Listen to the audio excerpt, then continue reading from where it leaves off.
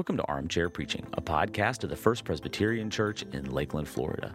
This is a podcast about God's Word, the beauty of the gospel, and what it takes to communicate that truth to others. I'm your host, Pastor Zac McGowan, and on today's episode, Pastor John and I talk about what makes a mountaintop experience so transformative, and we discuss this week's message in our series entitled Journey to the Cross. We hope you enjoy the conversation.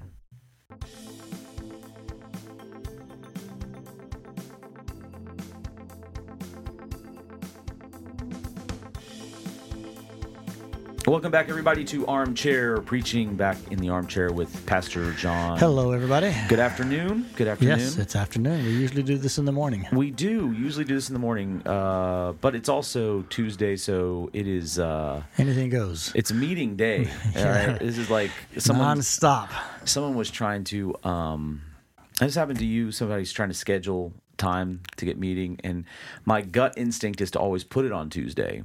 So that we're already in meetings. Because I'm already in meeting mode. I have no expectation. It's just a matter of when to put it in. There's so many meetings. When can I slot that in? So, Tuesdays, normal time, but hey, we're still in armchairs. We are still Every in armchairs. week we are in armchairs for Armchair Preaching. That's very true. So today we are in this is really the first week in this new series called Journey to the Cross. Last week, though, we talked about it. You used the term, and I thought was an apt term. So I used it this week. I heard it. Prequel, right? Yeah, I used the term prequel. I think I gave you credit that's what you called it. Did I? I don't remember that. Maybe I don't know. Maybe that's I fine. did. Maybe I didn't. Just consider. I didn't make up the word. So yeah, you didn't make up the word. It exists in reality. But we both talked. So last week I talked about in relationship to the Transfiguration. Mm-hmm. Which was the topic of last week's message. I talked about mountaintop experiences. Mm-hmm. This week, you kicked off with mountaintop experiences. Mm-hmm. So I want to talk a little bit about, because we didn't really deal... Mountaintop experiences? I want to talk about mountaintop experiences. Yeah. What makes them up? What are the I want to get into the story that you actually told a little bit, but I want to talk about it from a bigger...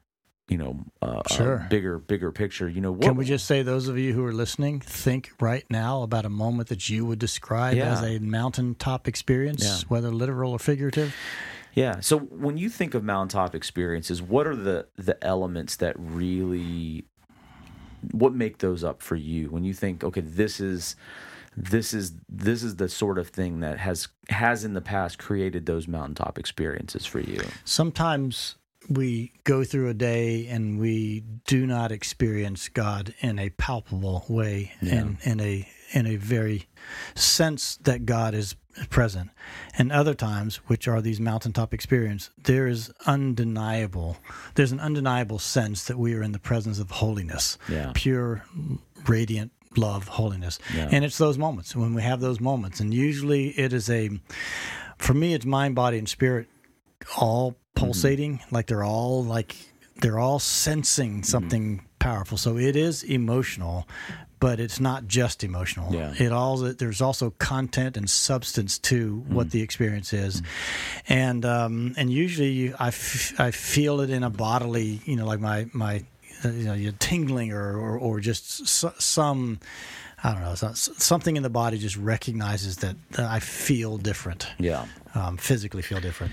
And I think oftentimes there is and maybe this is not universally true, but the reason we call them mountaintop experiences is because we tend to think of them at tops of, I think environment usually makes a big difference, right? I mean, it's typically they happen in moments where you're in an environment that's not the norm, right? Now, that does not say that's exclusively what happens, because I think the divine kind of mountaintop-y type experiences that can be some of the most powerful ones are the ones that happen in the ordinary situations, but typically there is some sort of a journey, set-asideness, something about the place is different. Do you find that those experiences are ones that you anticipate are going to happen and then they happen, or do you find that the more powerful ones are the ones that just sneak up on you? Yes, the latter. Yeah.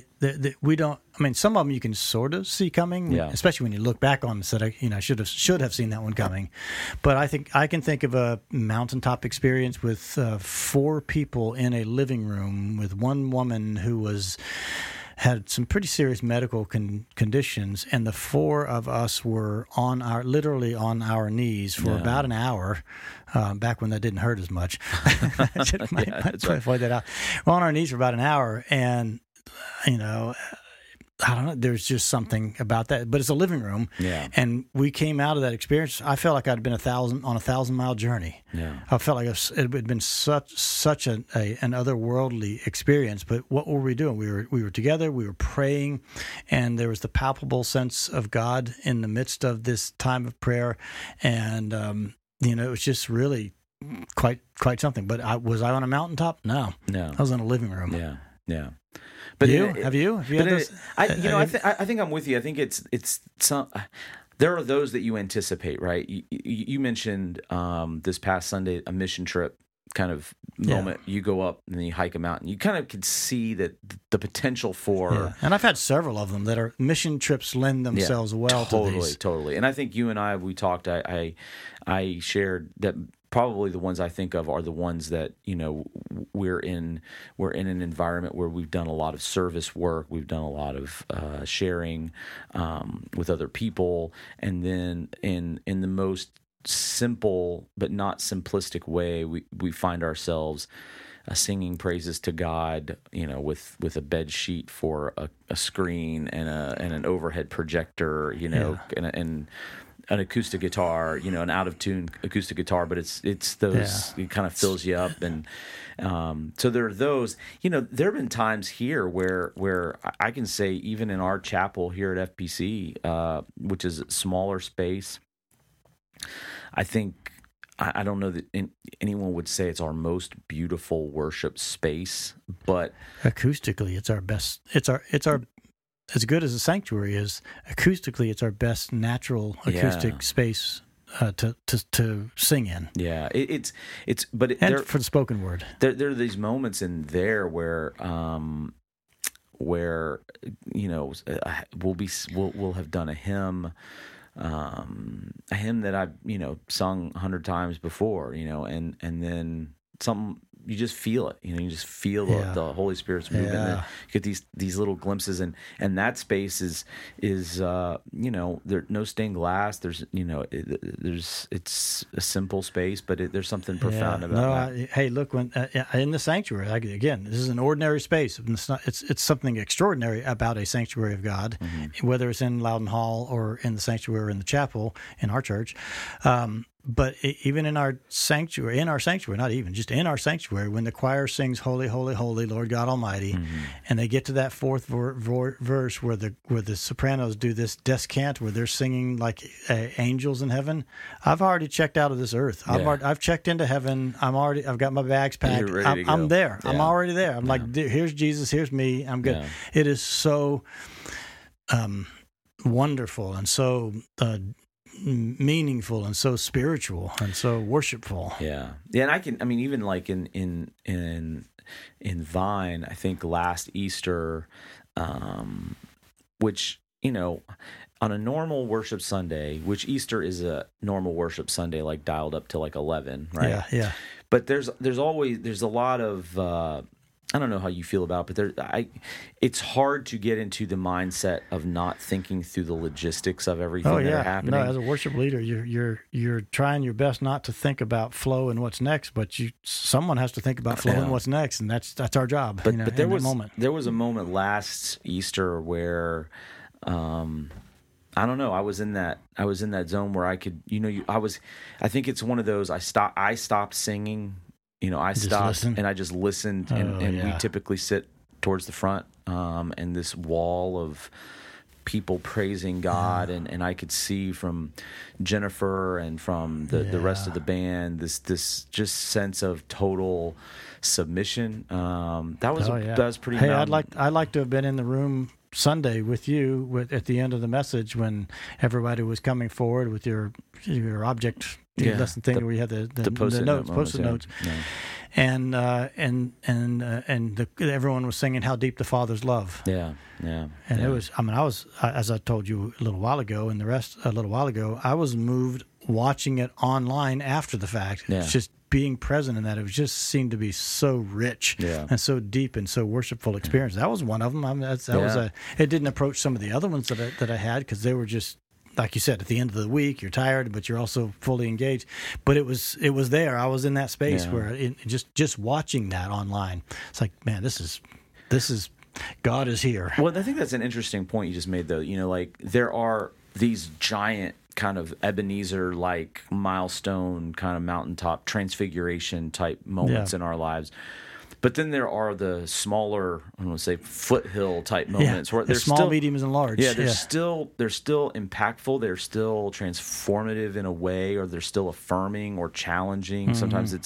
Sometimes it's challenging, and you have maybe that doesn't feel as good, but you still get that transformative kind of the spirit is moving, and that's I look at like the life of Jesus in the Gospels, and I said this I threw this line in last week that every moment with Jesus was a sacred moment. Every moment was a sacred moment, but there was something about the transfiguration experience which was even more sacred.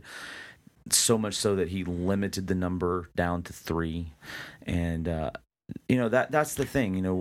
There had to be, there's definitely a difference between the mountain of transfiguration and the disciples sitting with Jesus in a non-recorded moment where they're just having a piece of bread together. I want to stop for a second, though. Do you think there's a danger, like there's a temptational danger with mountaintop experiences? Yes, I think about it pretty regularly, actually. Yeah. Even in this discussion, I've been thinking about it, which must be why you asked the question yourselves. Is that people sort of they have a hunger for that, and that's the only authentic way to have faith and experience God. And the other corresponding danger is that the emotional part of it is the hook that everybody's after, rather than the experience of God, the presence of God, the substantive messaging of what God is up to in that moment. And the danger is that many people could just say, I felt a certain way and I want to feel that way again. Yeah.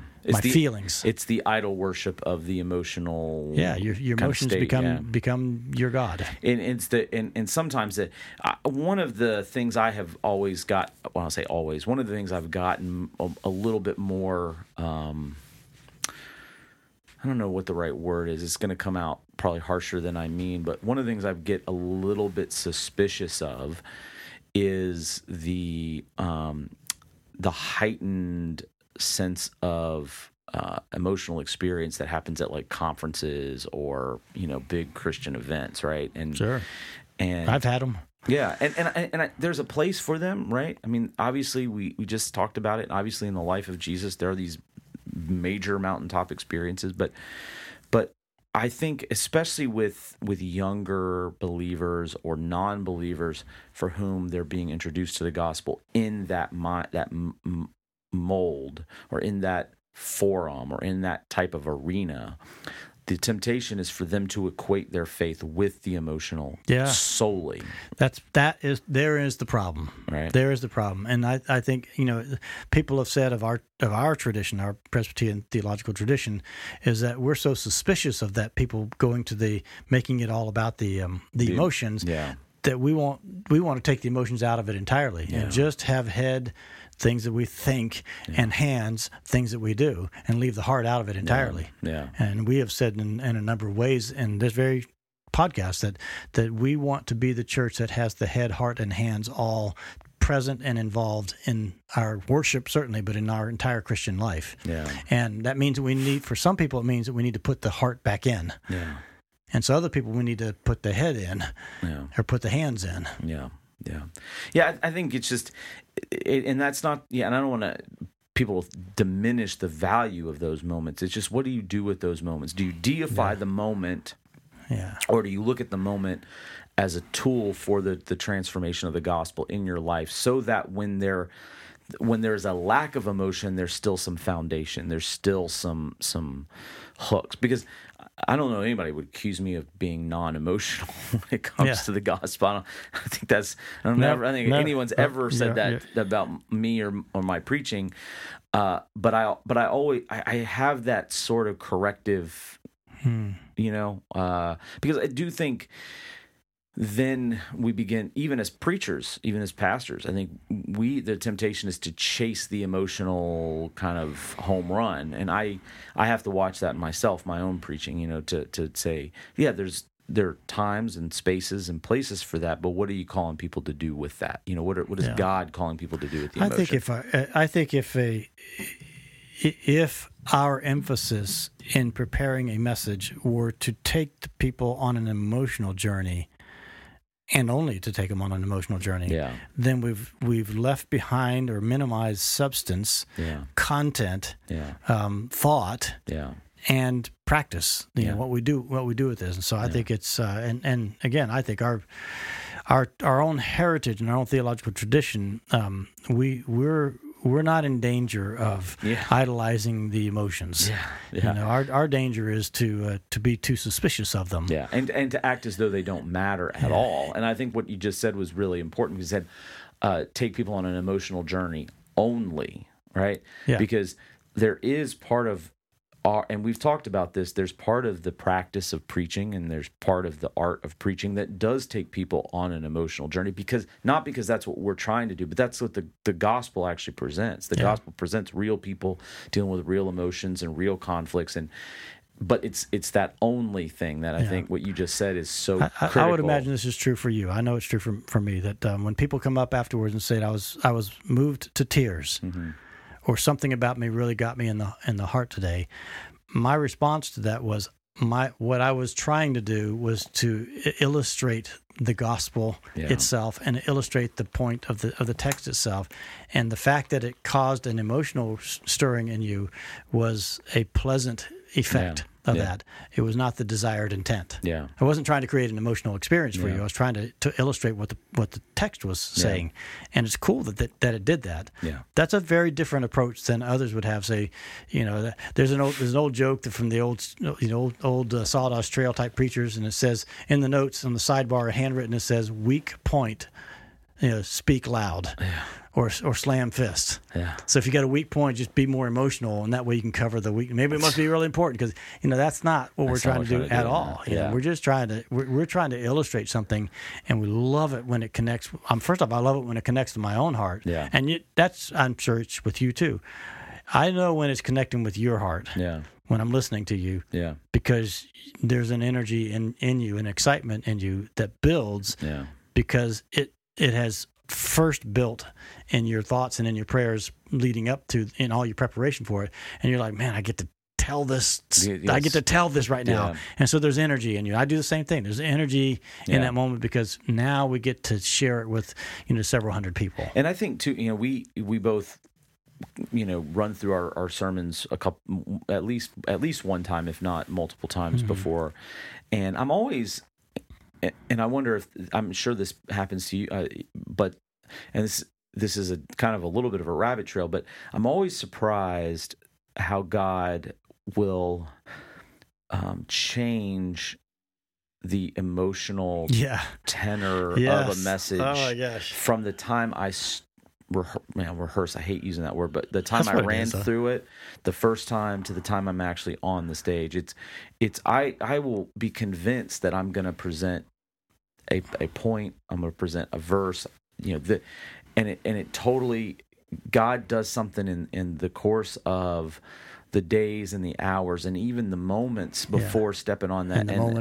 And that's where it's like, man, there's only so much I can do with this, and God's got to really do the rest, and I got to get out of the way here. I can't tell you how many times I have in my run-throughs prior to delivering it in person, I have been in the emotional center or the theological center of the message, and I'm literally moved by it as I'm sitting in my home office.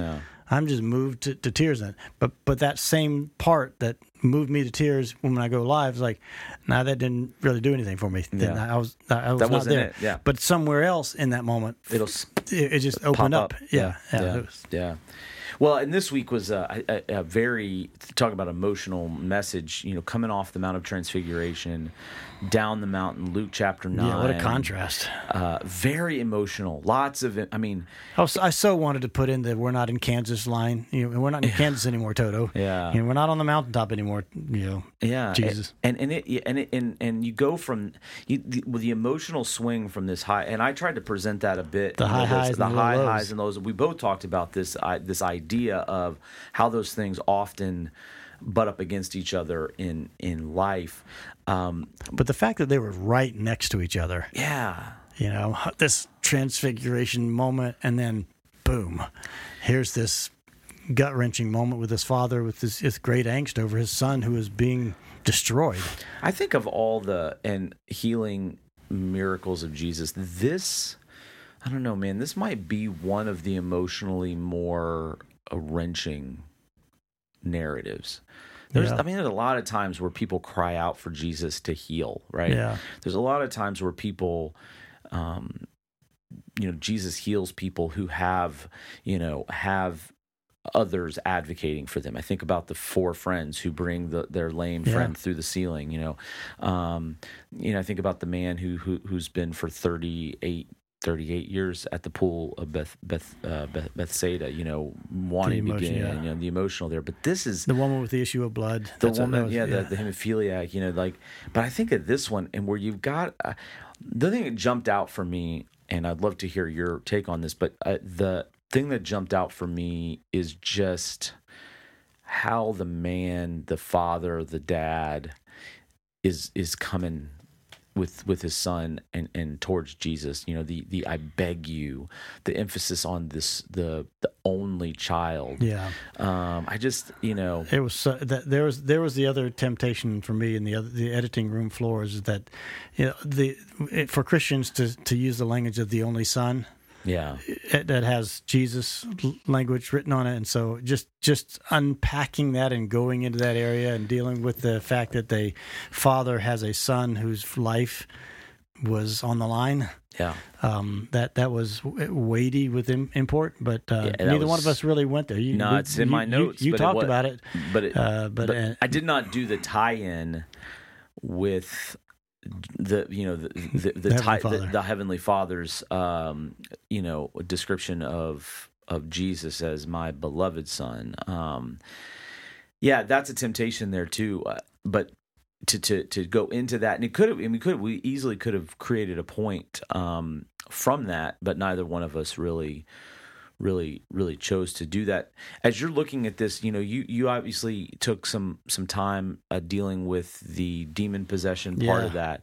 What was your thought process as you make decisions about the weight of talking about the demon possession side of it? I talked about it in terms of epilepsy and but then I moved into a more demonic place in terms of the description, and the monster side of human lives. No, I thought it was interesting to do a little contrasting this week between us, because it was a matter of emphasis. And if you preach the sermon next time, you might emphasize. Oh, and I have. When neither one of us emphasized this time, which is the dad and his only son, or that like you emphasize, or you had some real estate in this message about the issue that the disciples had, who had already been given this authority to do this, and Jesus kind of rebuking the disciples, at least, as I said, fussing at them is what I said.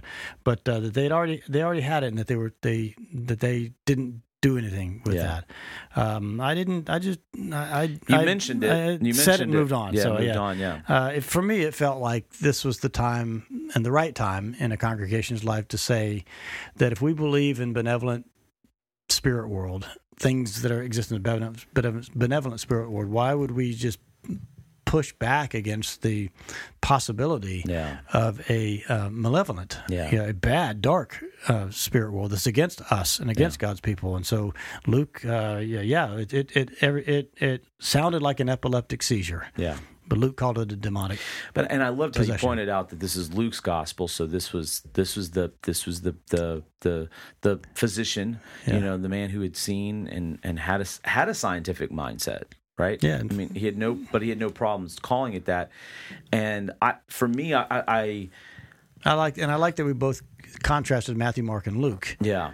And we both said, it's what's there, which is Matthew was about the faith of the disciples, and Luke and Mark was about the prayer, but Luke was about the action of Jesus. Yeah, and this is one of those stories, and this with the Transfiguration, where you do have the different synoptics really kind of emphasizing different, slightly different things. I wanted to spend a little time on the faithless and twisted generation, because it comes out so heavy. Harsh. Seems very heavy-handed, especially when it seems on the surface as a response to the brokenness of the man and the brokenness of the child. And it is a response to the brokenness of the man and the brokenness of the child, but it's not directed at them. At least the way I read it. Of course, you can read it different ways, but it seems like so pointed, because it's after the man talks about the failure of the disciples, the man's failure of the disciples. But both of us really landed on this concept of the greatness, the majesty of God, like being on display in the arena of this brokenness, in the arena. You one of the things I loved how you did this, and I got kind of tied into that, the two elements of the monster story of people's lives, and then the brokenness. Those two kind of. But I loved how you outlined in quick fashion all of the different possibilities that could be. You went through everything from family relationships and financial relationships and vocational issues and just internal conflict, and how the greatness of God is available in those in every single one of those. And that's where our messages really did start to coalesce together in terms of point and emphasis. And I love when you gave us the backstory on astonished or amazed in the NIV. It was that punch in the gut. The ekplesso, yeah, it was that punch in the gut. Can And I say that was the sort of that's different than just being, wow, that was pretty impressive. Yeah. That's like arresting. Yeah. Can I tell you, this is one of those moments where you're just absolutely sure you're going to find something out, and then you're disappointed. So I was absolutely sure that our word for explosion came from that word ekplesso, but it does not. It's from a variation from a different etymology. I was really hoping dynamos or whatever the inner energy. Yeah, I was really hoping that ekplesso would be, if you went down, but it's not. But it does have that punch in the gut sort of connotation to it with it, but I liked the fact that we both went to this idea of the crowd is not focused on the miracle. The miracle is just the arena that demonstrated the greatness of God. And that's where I think both of us landed with this idea that God is ready to show up. Jesus Christ is ready to show up. And it didn't occur to me until you just are just saying that if you look back historically at the different miracles that were done and recorded in the Gospels, the point of the miracles is never to be some action done just to have people go, wow, gee whiz, look at that. Yeah. The point of the miracles is always to build faith. Yes. It's always, and that faith in the one who performed the miracles. And so it's always to strengthen faith, to show forth faith. It's about, they all have a purpose. Oh yeah, purpose. It's like how Wayne Grudem in his systematic theology he defines miracles as the unusual working of God in this world. Mm-hmm. You can't call them like suddenly God's not working in this world and then does it in the miracle. Yes. He's always working in this world. Always. It's just this unusual working of God. But the point of the unusual working of God is to show people God and what God's capable of. And that's where we both landed, is that this gut punch that they got of like, what did I just watch, was to put some smelling salts under their noses and say, that's look what God just did. Yeah. And then I love how what you did with that is you took all that hurt and that sin and that shame and that anxiety and that wrong in us and said, take it seriously and even write it down. And that was really, I was curious where you were going with the Post-it notes. Yeah. But then you like, do I burn them? Do I throw them away? Do I tear them up? But you kept putting the cross over. You brought it back to the gospel. Yeah. That the gospel covers all that. The gospel deals with all that. And it's the same. I mean, and my way of saying it was different way, but what we were saying was the same thing. Is that what God does with that is He changes the situation. Yeah, He changes the situation. Or changes us or in He the changes situation. us in the, which is how you put it, which I think was great, because it's like one of the things that can get tricky with these messages is, and we've talked about this before, is the healing miracles have a purpose, as you just said. In John's gospel, they're not actually called miracles; they're called signs. And sign always points to something else, and the danger in I don't want to say the danger, but the thing that you have to be careful with, and the way you put it was so great, is that yes, sometimes God does change your situation. Absolutely, sometimes God shows up, changes the situation. Sometimes He doesn't, and He changes us in it. And the fact of the matter is, and in the end of the prayer, I talked about again, that Philippians passage, which is one of my favorites, the peace of God, which transcends all understanding, will guard your heart and mind in Christ Jesus. It's that the peace which does not make sense. It's the situation is calling for angst and hurt and anxiety and worry, but God's peace is overwhelming that. And that's why I use the example of Karen Casey this week. Great.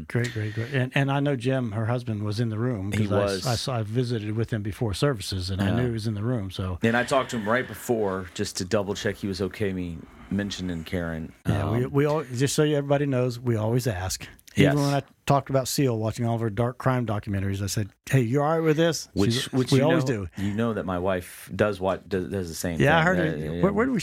That was at the Christmas party. Christmas party. That's what it was. That was one of her truths. She does. She is also a big. Our wives had that in common. But they're not the only ones. I actually, this is a side note, but I actually read a thing about how the true crime documentaries are targeted towards certain demographic, which is the demographic of your wife and my wife, which is I think it's ages 30 to 75 or something, or 30 to 70, and typically white women 30 to 75, they're most drawn to those. And the psychologists are trying to unpack why that's the case. And Julia actually said to me, she's like, I don't know. It feels like I'm more prepared for the world. She's like, I don't know why. Wow. She's like, I feel like I'm more prepared to deal with the ugliness in the world, like when I know how extreme the ugliness can get. So pretty theologically, it makes sense. That's why I've said for some time now that one of the great things about being a part of a theological tradition that understands the depravity of the human life is that we're not surprised when we see sin manifesting itself in some way, shape, or form. Yeah. So it's not he had an affair. Well, sin nature can cause those things, and so we have to be mindful of our own, faith and our own hearts. And so, you had it, you cheated on this, sin nature. So we're never surprised, never happy about it. No, but we're not surprised about it. So that makes sense. Yeah. That makes sense. Yeah. But to your point, Karen Casey was a wonderful person to talk about. When there and we could, and you and I both know people in a congregation, and I spread it out like where people have gone through. You were looking at them, traumatic things, and yet they've done it with an amazing grace that it can only be described as divine, can only be supernatural. It is the miracle overwhelming the monster. It's Christ. Taking it's the sting of the potential death. So it's one of those, where Paul talks about, "Oh, death, where's your sting?" I think we always kind of look at that from the end of life moment, where that moment does not have the power because we know the resurrection. Well, for people who live with the image of death knocking constantly on their doorstep, for as long as she did, especially. Yeah, and and people like her, the sting of death is gone because they care about it only insofar as they get more and more time to present the gospel, live the gospel. They live out the concept of to live as Christ and to die as gain. I mean, we say that, but some people live that in different ways on a daily basis, and it has to matter for them to even get up and do anything. And that's where, people like Karen, people like the folks that you and I know and it's not just cancer. I mean, the people that are like on the razor's edge financially, month in and month out, but still have that faith. And they're at the major leagues, man. I mean, I said this in all seriousness. I mean, I'm playing Nerf ball by comparison, because it doesn't. I've experienced hardship. You've experienced hardship. We both experienced loss, but that constant kind of like, it's hard. I mean, that's where they are inspirational people in that sense, and we need to hear from them, because some other people who are going through lesser things are far worse, and would they have but a bit of what people like Karen Casey had? Yeah, their experience of those same hard things would be entirely different. Yeah. Well, and we know people that were in the room in the church on Sunday who needed that. They needed that message. They need that faith level. They need to be able to say, "Wow, a recent sorrow, a recent grief, a recent struggle, health problems, any number of things." Yeah. What do you think when you think about this point? So Jesus was on the mountain of transfiguration. He came down the mountain. He's on the other side of the mountain now, and he comes into this crowd, and he comes into this man and his family's life, or at least his son's life, and he heals him. I guess if I had to back up pull the telephoto lens back out to a wide view, and I didn't think about this, and I'm just raising this now to think about this. Why is that such an important combination? The high highs to the low lows. Why do you think why does that matter so much to go from this? Why do you think it matters so much in the Gospels to show, for posterity's sake, for you, us, Lakeland, to read this transition from one moment to the next moment and seeing greatness in the valley of the shadow of death?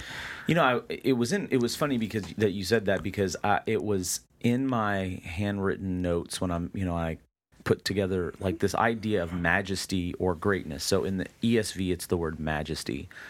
And in the NIV, it's greatness, but it has this very king-like kind of connotation, right? And I think the thing that was, and I just didn't know, I just couldn't get it to weave together the way I wanted it to, so I just kind of put it aside. But the fact that they're marveling, that they're astonished at the majesty of God in the face of this, again, Mark's gospel, I think the disciples are arguing with each other at that point about the 9, not Peter, James, and John. They're arguing about what are we going to do about this boy? You get the desperate father, and yet they see the majesty of God on display. And it's right after the majesty of God in Jesus has been so obvious as to be nearly blinding to Peter, James, and John. So you have this big image of the majesty of God where the voice of the Father is calling out. And you have Elijah and Moses and the bending of time and space, and so there's this obvious majesty. Do you know what I'm saying? And then you go into a place where there's absolutely not obvious at all. Not obvious at all. This is why I love, and I love that Raphael version of the Transfiguration. I love that visual because down at the bottom is the mess of human life. It's all this, but that's where the majesty. Because I went back, and I think when I was doing my notes, I went back into Luke, I went back to Mark, went back to Matthew to see if the word majesty or greatness or whatnot was used in the Transfiguration story, and it's not. It's on display, but it's not spoken. Yeah. Here, it's not on display, except but it's present, except and in it's languaged. Yeah, except in the compassion of Jesus. Yeah. And yet it's spoken. And that, to me, I don't know, I couldn't figure out how to weave that together, but to me that was the powerful thing. Looking back on it, I wish I could have said I wish I could have pointed out that what you had in these two stories, the Transfiguration and this healing of this boy, is that you had a mountaintop experience on a mountaintop, and you had a mountaintop experience in the valley. Oh man. Yeah, see, next time we got to put they're both notes mountaintops. Yeah, there's the piece that I, Yeah. I mean, That's a great way to say it. we said it, but we didn't say it that succinctly. Yeah. But that's what it was. This was and that's, boy, is that ever important? Yeah. That we can go to work and raise our kids and have, busy, stressful. I had 5 grandkids in my house all weekend long, and for all day Monday, because it was President's Day, and they were all in our house there. And after a while, they're all getting on each other's nerves, and we're about fried ourselves. That we could have a mountaintop experience in the mundaneness, ordinariness, or stressfulness, or distractedness of moments like that. That we could have something profound in moments like that. That's pretty. Yeah, that's pretty powerful. remarkable. And that you can have mountaintop experiences at a person's bedside as they're going through cancer, going through some sort of a cardiac procedure. I mean, I had a mountaintop experience at Karen Casey's funeral. Yeah, quite honestly, yeah. And a lot of people spoke, but when you spoke what you spoke, because you did a fabulous job at her memorial service, and really you knew the things that you said on Sunday. You were bringing those things out, that her this profound faith of this woman who had cancer 7 times and just really gone through so much, and yet she was so gospel centered. Yeah. And you brought that and laid it in the feet in front of everybody. So it was my heart was in my throat the entire time. And as I said to you after, I was so proud to call you brother and a colleague in that moment. And then everybody else kind of got up and confirmed everything you had just said. It was a great thing. So you can have mountaintop experiences in a funeral. Is what the point of that. Well, and you visited people like Karen and other people that and had mountaintop experiences while you're praying over them moments before they die. Yeah. I mean, so there's majesty of God in those, and that's only the gospel that can do that, right? I mean, there's only the gospel can bring that sort of majesty out of, the mundane, or majesty out of tragedy. Only the gospel can do it. There's no other religion in the world that offers that sort of salvation narrative. And it's only because, and I think I've mentioned this book before, and again, it's by an Anglican out of England, so he's a little loose with the language in the book, but it's a book called Apologetic. It's about it's by a guy named Francis Spewford. Spewford. But it's which doesn't sound like a British name, but it is. He talks about how the subtitle is something to the effect of how Christianity makes surprising emotional sense, something like that. And what he talks about it he goes and he attacks atheism, because atheism purports to be this beacon of emotional stability and wholeness and wellness, and he kind of just says, well, it's garbage that they have that, because you subtract religion from the world and it doesn't take away the pain. So that doesn't work. You take the God concept out of the idea and it doesn't take away the pain. And then he talks about how only in Jesus Christ is the majesty, and he doesn't use this language exactly, but the whole premise is that the greatness of God goes into the pain, and that's the only way it's taken up. And he uses he really is a big proponent of the Christus Victor sense of the atonement, which, when you think about it, Christ is victorious over sin and death.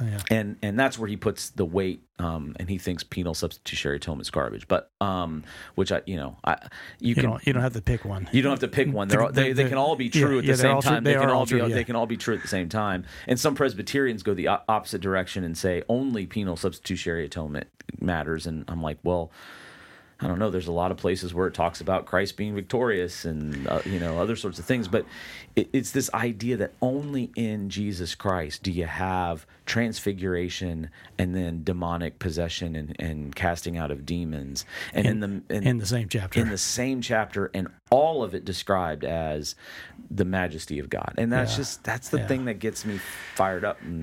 Sometimes the armchair preaching experience is a time to nicely unpack, and it's a little bit of the icing or the cherry on top of the dessert. And sometimes it's a teleological moment. That's right. I feel like this is the completion. Yeah. This really kind of fulfills in a richer way the moments that we had together on Sunday. Absolutely. This one feels more like that kind of thing. Praise God for that. It was a really fulfillment of the Sunday. And this week coming up, I'll be back in the classic service. Josh Schweitzer will be in Vine. I'll be at a wedding. And you're going to be at a wedding. I'll be away at a family wedding. Hopefully a mountaintop experience there too. But I hope so too. But we're going to continue. It's funny because I think initially you had said that the through line for this series was, just the geographic pinpoints on the map. But it's finding from Transfiguration, which is technically prequel to the series, into this week or into last week, and then this week, this theme of